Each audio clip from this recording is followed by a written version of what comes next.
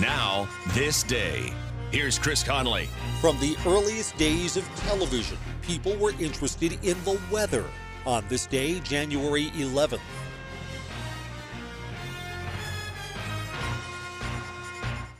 Whether you have been blind all your life, are just starting to lose vision, or have a blind child or family member, connecting with other blind and low vision people can help you live the life you want.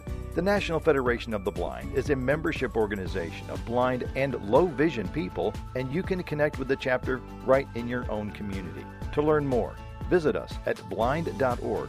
That's blind.org. The National Federation of the Blind. Live the life you want.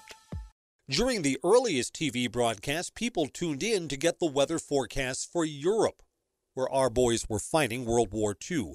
Those weather reports were featured once or twice a week on the Camel News Caravan. The weatherman was a former military pilot and still had connections within the Air Force. His friends would relay weather information to him by telegraph about the front lines in France, Italy, and Germany. Only when the war was over did people become interested in the forecast for where they lived.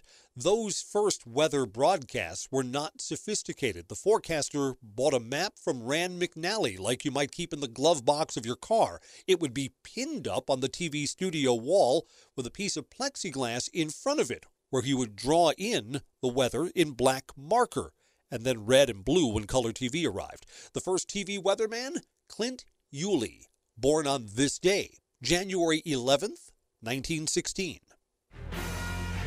And on this day, may people be interested in your prognostications. I'm Chris Conley.